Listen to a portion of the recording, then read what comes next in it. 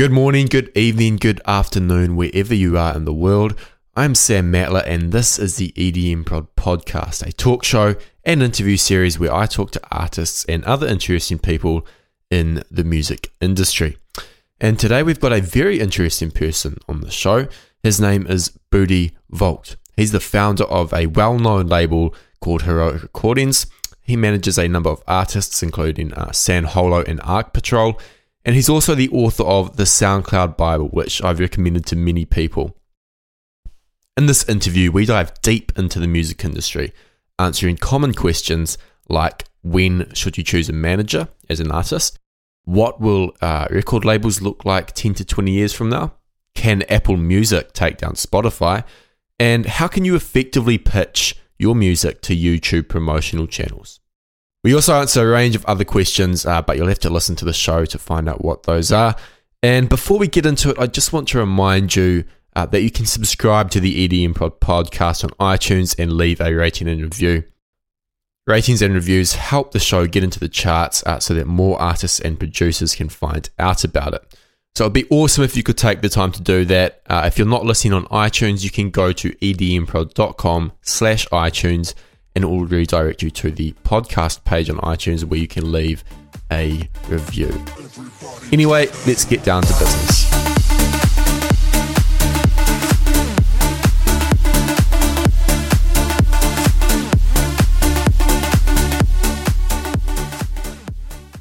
This episode is brought to you by EDM Foundations. EDM Foundations is my course for new producers, those who've been producing for under 12 months, or even those who've just started. The whole idea of the EDM Foundations course is that you learn the fundamentals of music production by actually doing and not just learning the theoretical stuff. The course consists of over 12 hours worth of streamable video where I walk you through the creation of 3 songs and give you advice and tips for working on your own original alongside them. We've had over 500 people sign up for this course. Many of them have had great results. If you want to learn more about the course, head over to edmfoundations.com. Hello and welcome to another episode of the EDM Podcast. I'm Sam Matler and with me today is Budi Voogt. Budi is the co-founder of Heroic Recordings and he's also the author of the SoundCloud Bible. Budi, how's it going? Doing very well. Pleasure to be on the show. Thank you for having me. Oh, it's fantastic that you're here. Now, I'm really excited for this episode because of many reasons, but one of them being that you're an incredibly interesting guy. You run a label, you manage quite a few artists and a number of other things. And I mean, for one, I don't understand how you managed to fit it all in. But how did you get started? How did you get started with the label and how did you get started in the music industry in general? Sure, good question. I guess it started for me about 4 years ago, back when I had just started studying business administration at Erasmus University here in Rotterdam, the Netherlands. And I wasn't super passionate about university, but I had figured out I was really looking for what I wanted to do, what was my purpose. And I'd settled on, I want to run my own business. I started following all these courses, these workshops, at our Chamber of Commerce, which is like the government institute for entrepreneurship. And at the same time, my best friends had started producing music. They downloaded Fruity Loops and started making house, electro house at the time, very Bloody Beetroots inspired. And they put this up on SoundCloud. And I think within 2 weeks, they got 20,000 plays. And this is back in the day when SoundCloud was like in its infantile stages, you know. So they were probably amongst the top 100 artists at the time, just through this one track. And it was completely uncalculated. It just happened. So I guess very, very serendipitously, this came together and we were kind of like, okay, there's some opportunity here. And since I was so focused on starting a business, I was like, guys, you know what? You guys should do this like officially as a duo and I would start managing you. And that's how we started. And these guys are actually who now are Duct Tape, whom we're about to roll their debut album out of. And from there, I started an agency, began signing more artists. And I had the opportunity to work with a partner who was tour manager for Sander Kleineberg at the time. Oh, wow. Okay. Yeah, and I was still super green, so I really didn't know what I was doing, right? That was already a huge opportunity in itself. And I think I did that for about a year and a half whilst doing my studies. And then we had about 4 artists, and then I really figured out, okay, it wasn't the best workflow I was in with this partner. So I bought him out of the company. We split our ways, also split the artist. Mm-hmm. And from there, really started focusing on the guys that we had. And we figured out, like, hey, they're so talented, so much potential, but they didn't have the statistics really to back up what we were trying to do. So I was knocking on these big guys' doors, right? But we couldn't get their attention because I looked at the numbers and they were like, okay, these guys are not there yet. And that's how we decided to start the label, because we figured, hey, why not do it ourselves? Learn how to leverage the internet, then generate the hype. And that's what we spent the last 2 years doing. So did you, when you decided to start the label, did you have any idea of what that involved? Or was it kind of just, a learn as you go type of thing?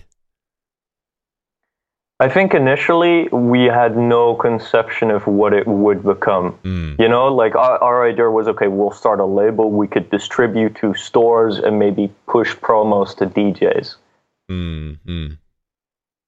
And of course, it's much more than that. Yeah, it is. And we'll get into that. But, this is a rather difficult question for someone like you, because you do a load of things and you don't really live a typical life. But what would a typical day look like for you? What would you work on? Typical day for me would be, well, I have to say I'm becoming increasingly habituated to certain routines. So there's a few things I do personally which are very crucial to me, and a few things I do just on a business sense that are also very crucial to me. And then the variables, of course, depend on what's on my plate for the day, right, or for the week or whatever. So usual day would be wake up early, meditate for 15 minutes, maybe more, spend half an hour reading, always, and then I start working. And always when I start working, I try and kill the big dragons first, And since there's a mix of things, we now have a team at Heroic. We just moved into our new offices. So a lot of it would be making sure everyone's on the same page and everyone's chasing the thing that could be most important for them to tackle. So there's a bit of direction there that I try to give, integrate that into every day, to make sure the team is very, very well in tune. And then from that, it would be negotiating deals for the artist, whether those are label deals or otherwise, outlining marketing plans for the record label, making sure we have release timelines, schedules are up to date, etc. Talking to our agents, especially for Son, who is now getting to the point where we're really going to tour, like worldwide. So a lot of my work is going into understanding that now and coordinating it. And then from there, I don't know, I think I work until 7 or 8 every day, then hit the gym or go running, and then more reading and back to bed. All right, fantastic. Very interesting. I'm willing to bet that a lot of people listening to this have no idea of how the music industry works. And if they do, it might be a very kind of basic or uneducated idea. So I think it would be great to sort of unpack that a bit. And, I know that a lot of producers are kind of unsure of what a record label really does. Could you explain the role of a record label beyond just putting tracks up on Beatport and iTunes? Sure, absolutely. So I think first and foremost, what a record label can allow you to do is for you to accelerate the growth you're looking to achieve. So the bare necessities will be pushing to digital service providers, so DSPs like iTunes, Spotify, etc. But those are really the bare necessities. I think where a record label could make a difference is through playing a supporting role, through connecting the artist with different artists, through pushing a record with marketing.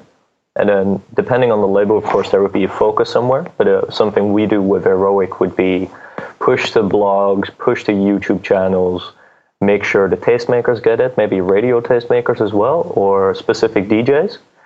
And I think a big part of it also that we try and do, but also that I think the most successful labels do, is that they serve as a sort of a family, so you sign with a label and you will have a recurring home to push your music. And the more you work together, the more involved the label will become, because they're going to have a bigger return on their investment, because you're going to be back, right? And your marketing efforts are also going to be better coordinated if you're more in tune with how to collaborate. Right, I see. So for you personally, are you generally looking for artists who you want to work with long term? Because I know there are some labels out there, typically smaller ones, who don't really care about the long term kind of relationship, and they'll just release the odd single. I mean, how does that dynamic kind of work with Heroic? Sure, a very good question, actually. I think there are multiple business models for record labels. So there would be one that is very focused on scale and volume. Take a record label such as Monster Cat, for example, who releases 3 records a week every week. Or a Spinning, who does 10 a week. And an Armada, who probably goes far beyond with the amount of imprints they have. And with their size comes a sense of being able to do that on one-off releases. But if you're to contrast that to, for example, a future classic, the record label Flume, for example, Australian-based, they have a much more boutique model where their agency is intertwined with the label. So instead of releasing a lot of music, they only release selected issues of certain artists who they typically also represent for management or for bookings, where the release is much more a vessel to kickstart the artist than it is serving as content for the label. Oh, I see. That makes a lot of sense.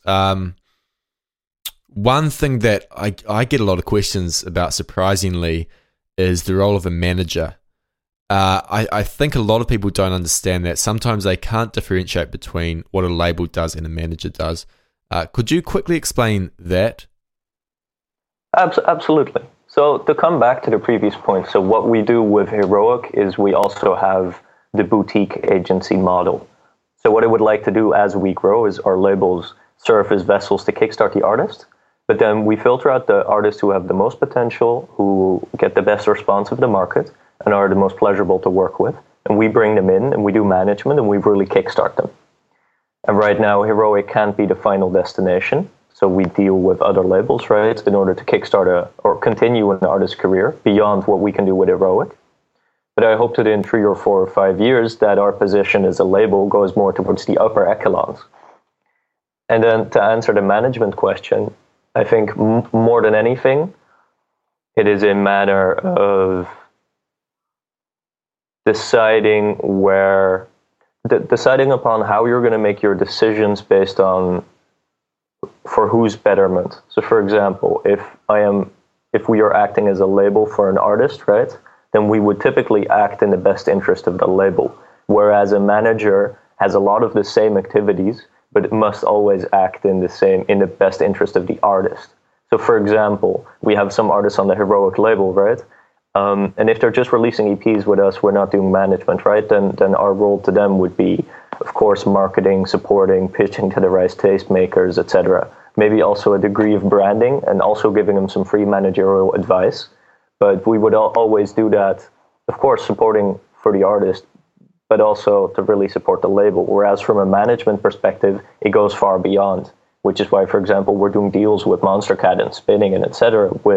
for guys like San Holo, even though they're represented by our agency. That's right. I see that clears up a lot of things. I suppose a follow-on question from that would be, and this might be a hard one to answer, but when is the right time to get a manager? Because I know some people kind of jump to it a little bit too quickly at times, and other artists wait a little bit too long and get burned out because they can't manage everything.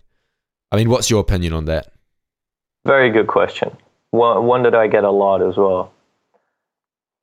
I think we could take this beyond just managers. We could take this to booking agents and representatives and publishers and etc. Personally, I feel that if an artist independently is unable to generate enough traction that music business professionals come to them asking to work with them, if you can't reach that stage independently, then you're not ready to work with one of those people.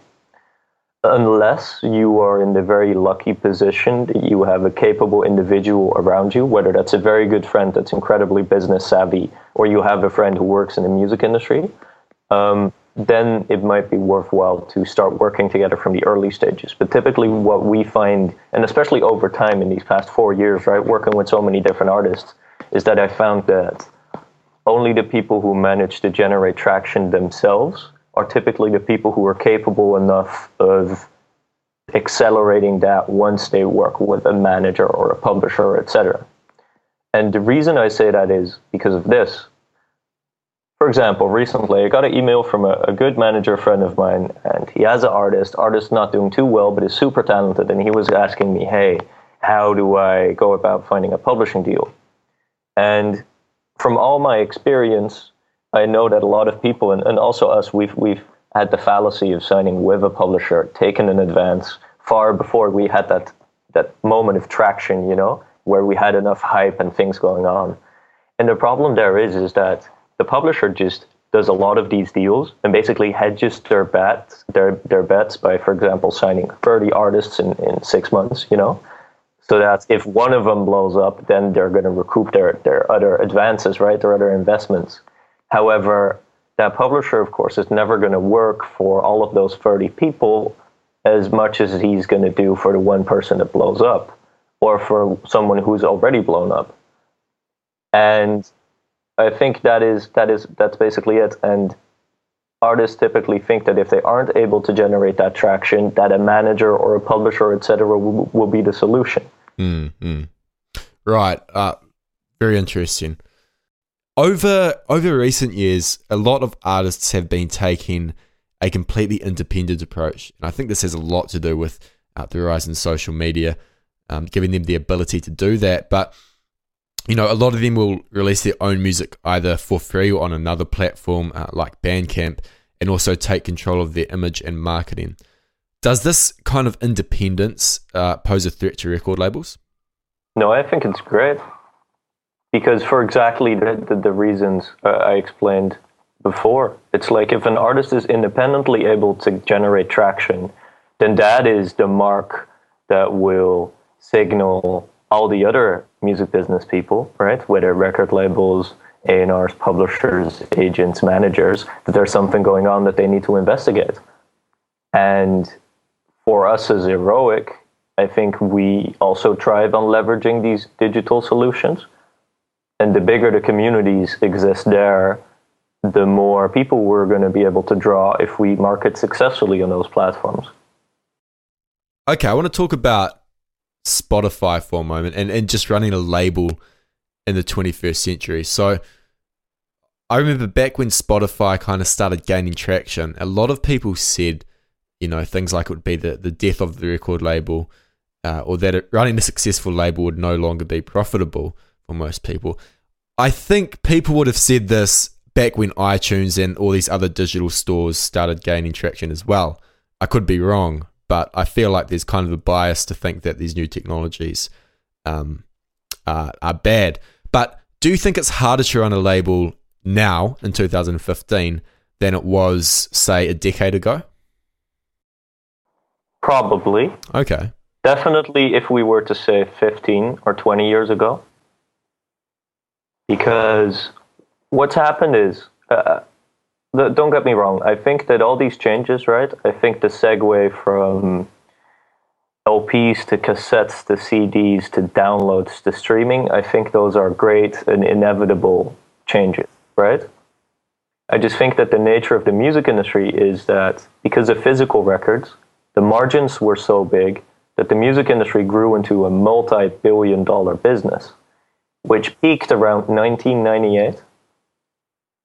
And what happened then is once iTunes was kickstarted, right? And then also the issue of piracy, of course, was becoming a very big thing.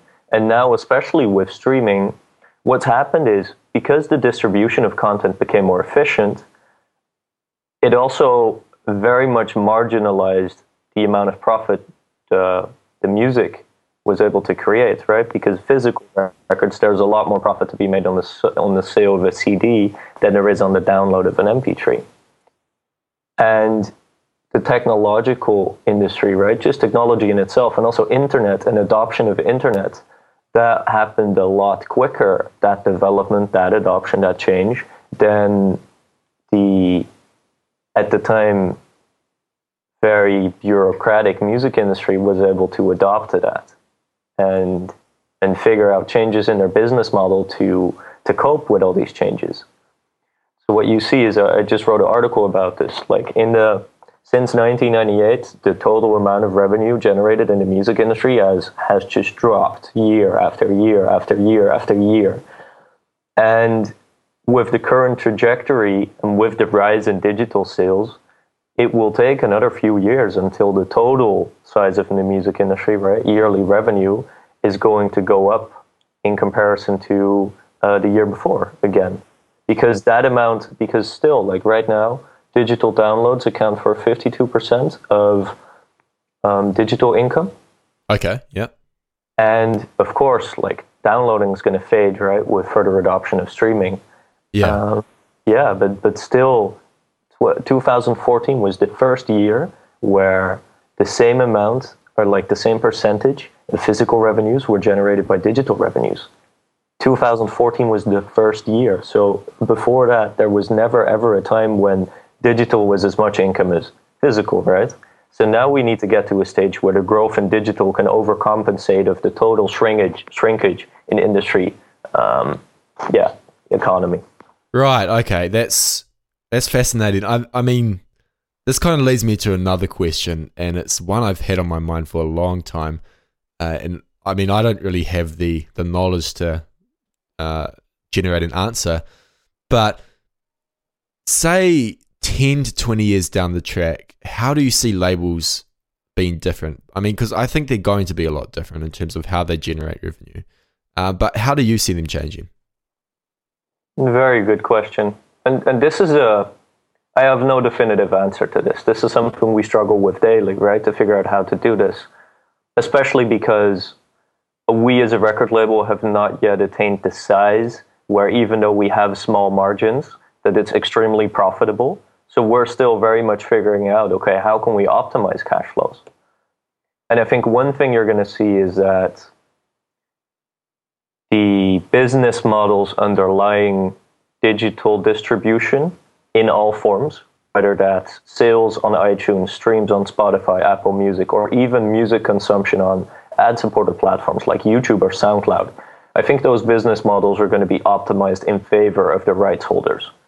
Because the only thing that's holding that back right now is the lobby from the big established industries, such as the music industry itself, right? So major labels. For example, with the scandals about the deals with Spotify and SoundCloud, et cetera, et cetera. But also, for example, think about the radio and TV industry in the US, who has permanently been lobbying against the payout of neighboring rights for public performance of masters, which in the rest of the world is a very, very common thing that's adopted by pretty much every country.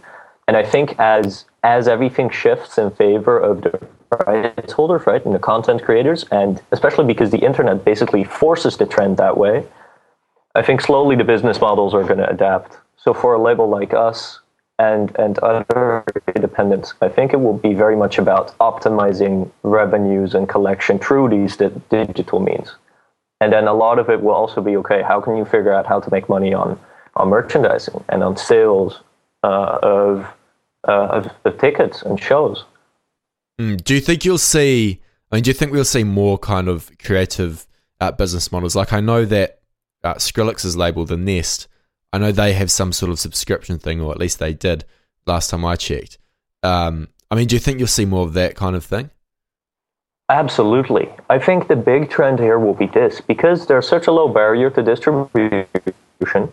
I think music will become, the spread of music is going to be easier and easier and easier and easier. And with that comes an inherent sense of virality, right? And some things will just go viral, and artists can accelerate quicker Take San Holo, for example, right? We did more than 150,000 followers in a year. I think that would never be possible 10 years ago, you know? Simply because the infrastructure wasn't there to do that. And what that will also do is, because there will be less money made on the distribution of content, I think what creators will do and record labels, such as Olsla, the label of Skrillex, who own Nest, but also what we're trying to do is trying to figure out ways to bring our fans closer, to offer a more personal community aspect to being a fan, right? And then figuring out ways to monetize that. So Olsla has a paid subscription model via the Drip.fm, which is an awesome company.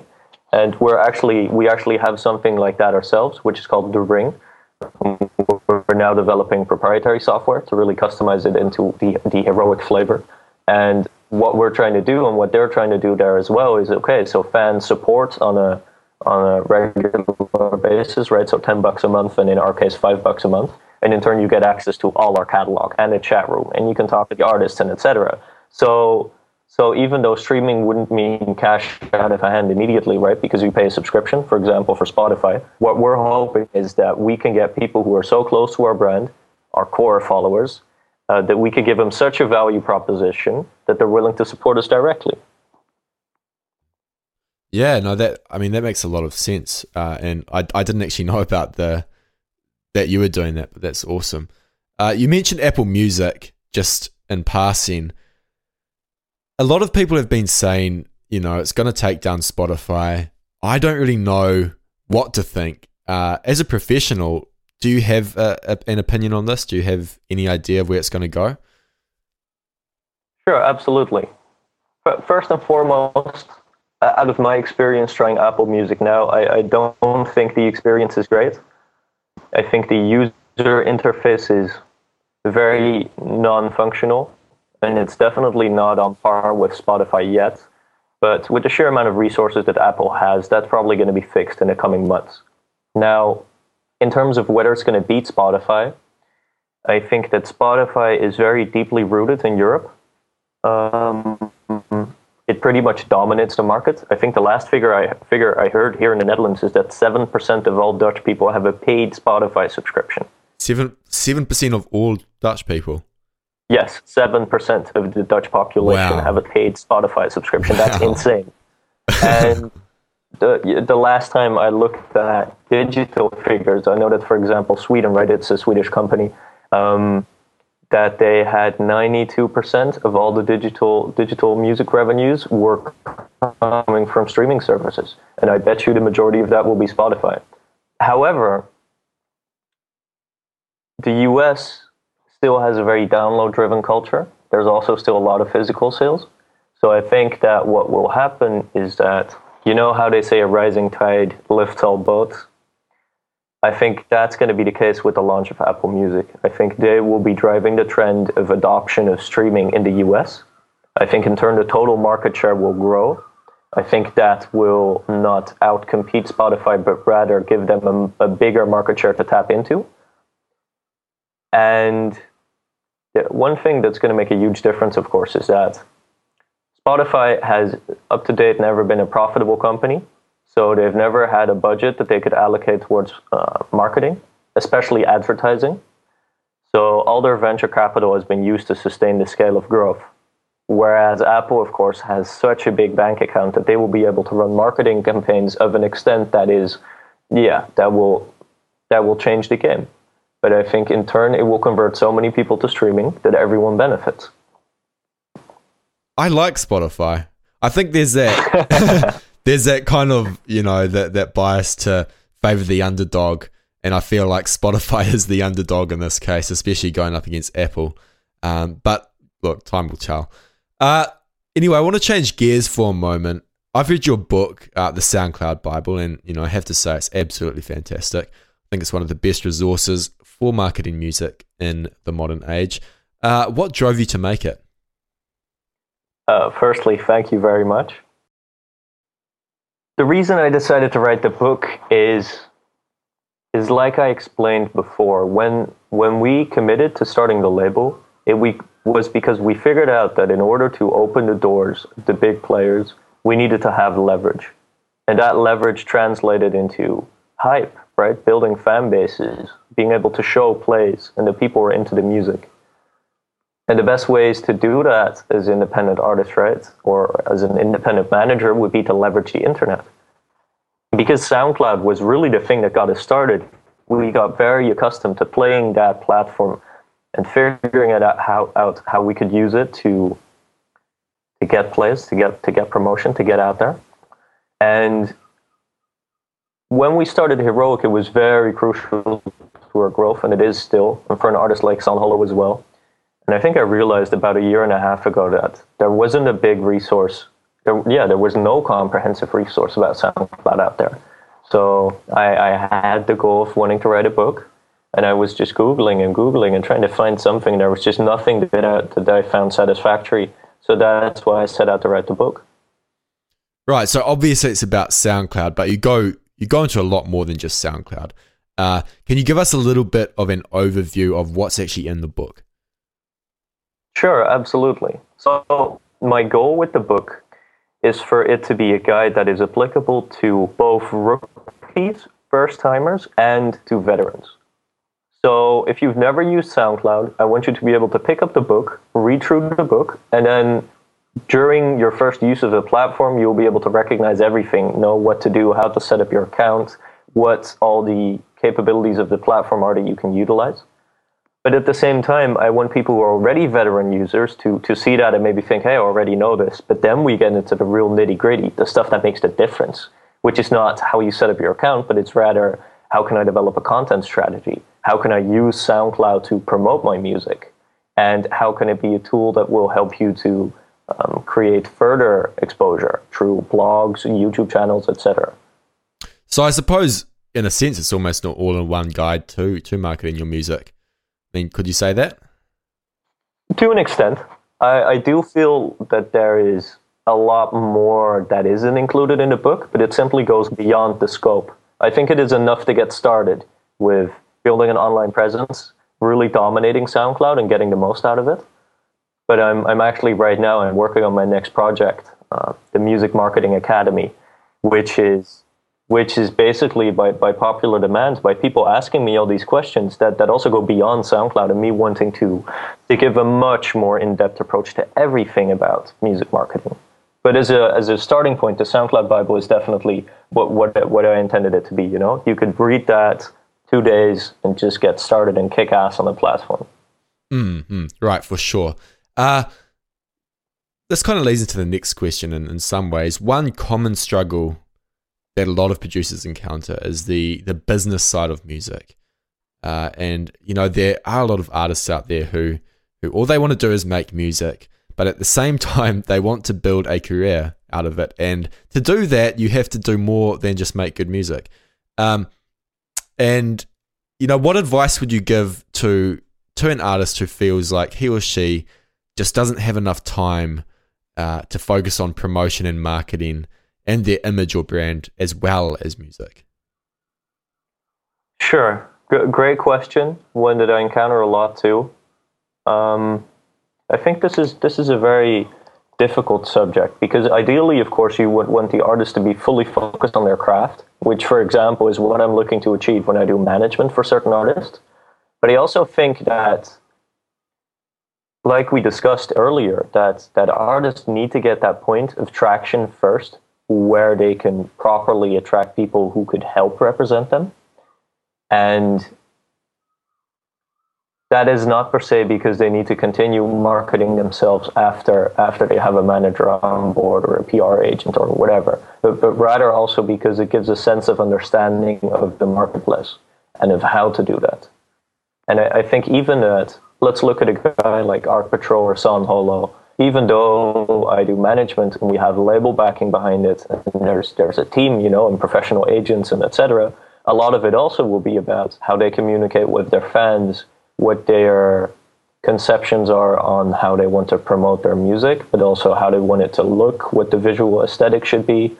So I definitely think it's an inevitable part of being a successful artist is understanding that marketing game. even if it is only up to a certain extent.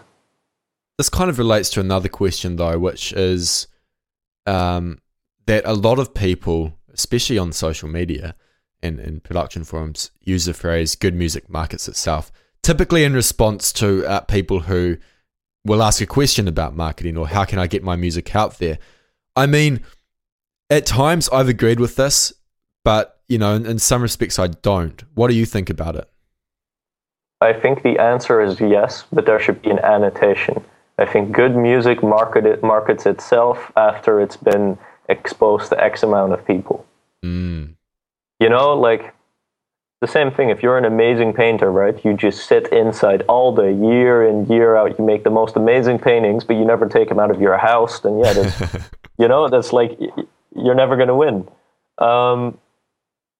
So I think definitely music makes the difference, you know. But this is, I think there is mediocre music that is very well promoted, so it does well. I think there is. So why does it do well if it's mediocre? It's a good question. I think there's an extent of marketing where music can be mediocre enough to still satisfy the common people's tastes, and therefore the marketing, if it's strong enough, will be able to saturate a market. Think about really stupid pop music that dominates the charts, right, and radio. I think that it hits that baseline level of satisfaction for the masses, but it's not per se artistically next level. Right. Yes. But with good marketing, and especially from big record labels who dominate charts and certain slots on the radio, those can just be pushed into getting traction. However, of course, this process becomes a lot more efficient if the music is actually great.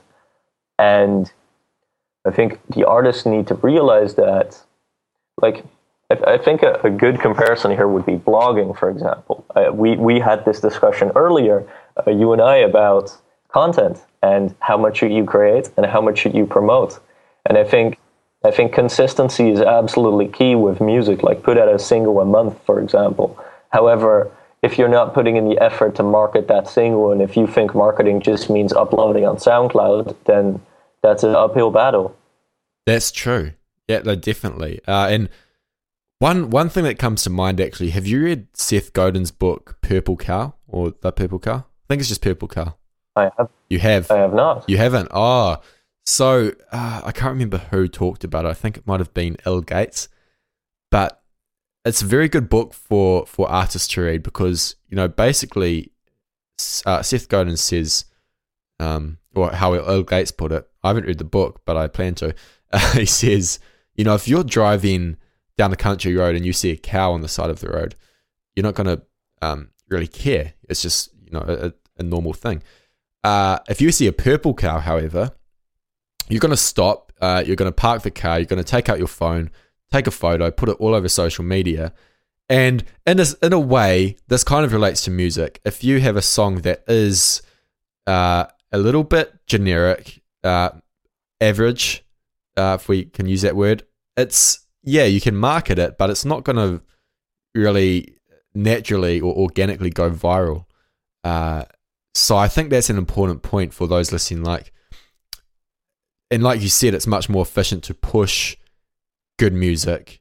I suppose it takes a bit of work out of the equation because I'm trying to think of a song recently that came out that I shared. I can't think of one in particular, but there are songs I listen to where I just feel compelled to share it on Facebook, you know, with my friends. Mm-hmm. And I feel like, you're going to say something? Yeah, so I think we're touching on a very important point here. Sure. I think that what a lot of producers do is that, especially when just starting out, right, when they haven't really found their signature sound or style yet, I think, and this is very logical, this happens in whatever expertise you're in, right, whatever, your profession, but you look at the big guys and you think, hey, what are they doing? And then you try and mimic that, your idols, etc. And as a result, of course, your music shapes sort of to what you are trying to mimic. And I think only after you hit a certain amount of practice hours, right, and an extent of mastery, and I know this is something you know a lot about, that you get the skill set that allows you to be fully creative, but then in your own sense.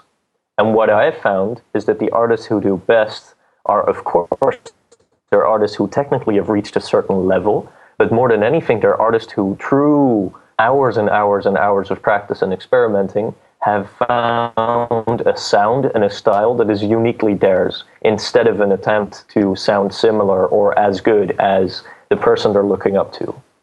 Yeah, and that in turn allows them to build a fan base because their music is uniquely theirs. For example, you listen to Arc Patrol music, one of our management clients, you immediately hear it's Arc Patrol. You listen to Son Holo, he's got his signature sound, you know it's Son Holo. And they didn't have that at the start until they reached a point of practice and hours in and etc. that they found, hey, this is my thing. And that's where they became the Purple Cow. Right, definitely. As a label, do you help develop that signature sound, or is it more, hands off and let them do their own thing? We're definitely involved, but more and more, very much depends on the artist as well. For example, Son Holo is such a well-developed musician, right? He's gone to conservatory, he's been making music 10 years, 5 hours a day. So he's got a very strong sense of direction. So our feedback, and we're definitely involved in the musical process, would be more of a reflection of what ideas we feel are good or what are not, or to give some suggestions of, hey, try this in the break, change the verse, whatever. But it's much more a reflection, like a mirror, quality control, than it is for other artists. But we have some other artists who are still very much developing where our role is much more direction, is much more providing direction. Right, I see. Very interesting. Now, you've talked a bit about how powerful YouTube promotion channels can be, and you've actually written a guest post for DJ Tech Tools, I believe, on how artists can best approach these kind of channels.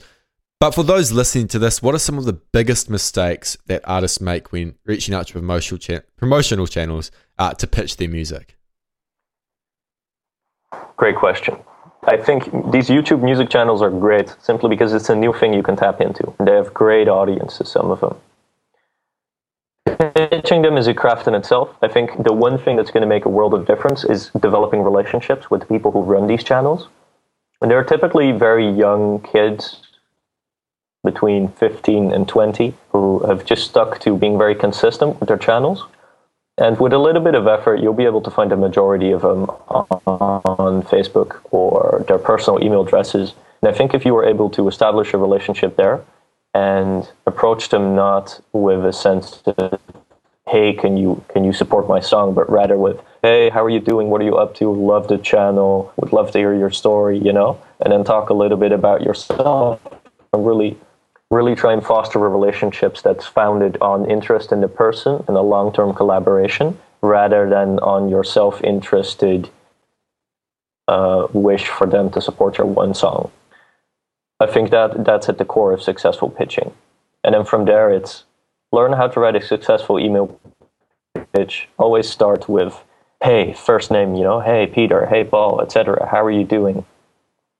Shortly summarize your music, 1 or 2 paragraphs, add a streaming link, a private SoundCloud link, add a download link in there. Do not use an attachment on the email, rather send a Dropbox or Google Drive link, and be very forthcoming and very specific about what you want. And don't send them bootlegs, don't send them unofficial remixes, don't send them mashups, because they need to have the rights to all the music they upload. Right, definitely. Would you give the same sort of advice for those same artists pitching labels or other artists in terms of support? Yes, this is 100% uniform. And there's a few other tips I'll give.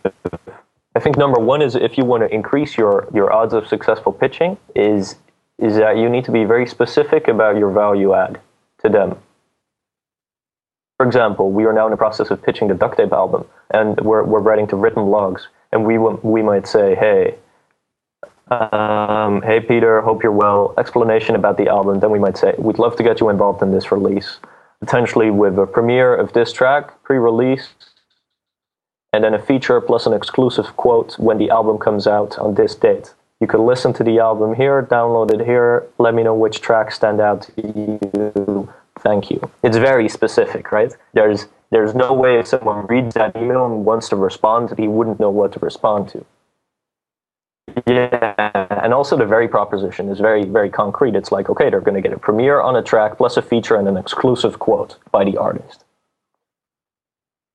That's very different than sending them an email and saying, hey, we have this album coming out, let me know what you think. Yeah, no, that makes a lot of sense. That's not actionable. And another thing is, you want to make sure that you email the right people for the right thing.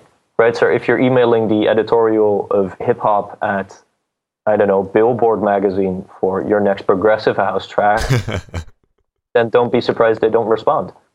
Yeah, yeah.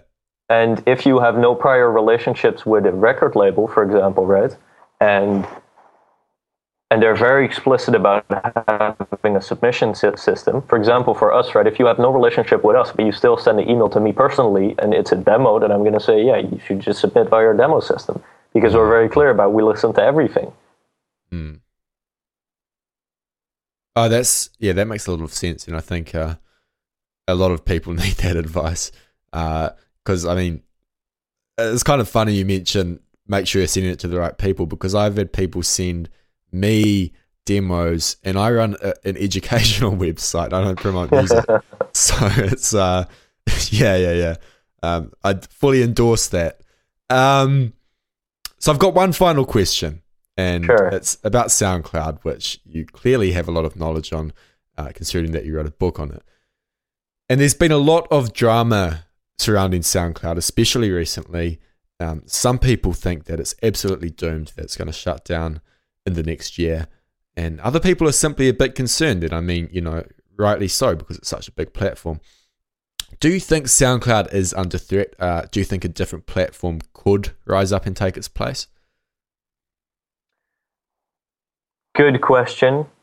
I feel that all the changes SoundCloud are making now are inevitable with the amount of growth they're experiencing. And like December 2014, they reported 175 million monthly users, listeners. I think that's a huge number, and I think they're growing exponentially. So that number is gonna be much bigger now. And with that, of course, they're using a ton of music of a ton of rights holders, especially major labels. And up until the launch of on SoundCloud, the advertising platform, I think there was no remuneration. So it's very logical to the major labels said, like, hey, we want to get paid for this use. So that's why SoundCloud started running advertisements, which are now only listenable in the US. But for example, we as a record label have already started monetizing our content, and it's actually opened up a revenue stream. And they are just adopting their business model to the point where this monetization becomes sustainable. But I also feel that in order for them to do that successfully, but also for them to thrive and keep expanding, they need to get a bigger influx of money. So they've been attracting a lot of venture capital, but there's also rumors that they don't have, that they're running low on funds and thus need to do more things to make more money, such as restricting plays on embedded players, right? So more people after X amount of plays are forced to go to a website so that they can hear the ads.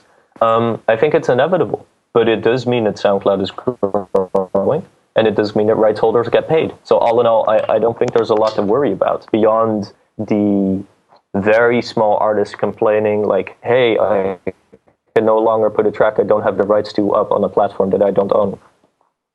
Yeah, I mean, that's fair enough, though, if you don't own it. Do you think, I wonder if they have a bit of a PR problem, because I see nothing but hate for SoundCloud on social media, particularly Facebook, and I've seen some people say that if they put ads on it, and obviously they have now, that they would stop using SoundCloud, and even more than that, actively work against it, to not let other people use it. I mean, do you think that's a bit of an overreaction? I think it is inevitable. We have a Dutch saying that is that the highest trees catch a lot of wind. In other words, I think that with the sense of scale that SoundCloud is reaching, that they're going to get a lot of hate. But I also think that the people who are complaining about the advertisements on SoundCloud are either the artists who are not making money off making music, or they're the 15-year-old kids. And I think all the artists who do have a successful career and make a living off music, whether that's through digital sales, touring, a combination, or whatever, right, or publishing income, I think these are all the people who realize that opening up a new revenue stream through people getting paid for people listening to their music is a good thing. And I also think that at the time when YouTube started rolling out ads, right, everyone was like, hey, ads on YouTube, super annoying. And then 3 months later, everyone was used to it. Yeah, so I don't really see it being a big issue. Right, cool. I've got two last questions, and they're just quick ones. What piece of advice would you give someone who's listening to this, an artist, who feels that they're at a certain level technically, in terms of technical skill where they can make good music, and they want to start growing themselves as an artist and their brand? What one piece of advice would you give to them? Great question. I would say build a release plan for yourself. Look very critically at your music. If you have 10 tracks, cut out the 3 best of them, drop all the other ones. Figure out how you can put out one piece of content every month. Then figure out a plan on how you're going to promote every piece of that content. And you're going to tap into YouTube channels, SoundCloud channels, written blogs, maybe radio tastemakers, maybe some DJs or other musicians. You're going to build databases for each of those. And then consistently, you're going to keep rolling out that music and marketing it and growing your database. And then after you've done 3 months, you add another 3 months. And then suddenly you'll see 6 months, I've put out 6 tracks. I've built a database of 200 contacts. That's very good advice. It's actually practical too. What is, for someone who wants to learn a bit more about the music industry, is there a book or resource other than your own blog, which I have to actually plug in here because it's really good? Is there a book or resource that you would recommend? Of course, I would not recommend my book. No, absolutely. It will give you a sense of how to really get the best out of SoundCloud. But beyond that, I would say read The Simple Guide to Music Publishing. I'd say read, yes, which is great to start understanding copyright. I think you also want to read Passman's All You Need to Know About the Music Industry, the music business, which is a great read. And I think those two together will help you understand the business more.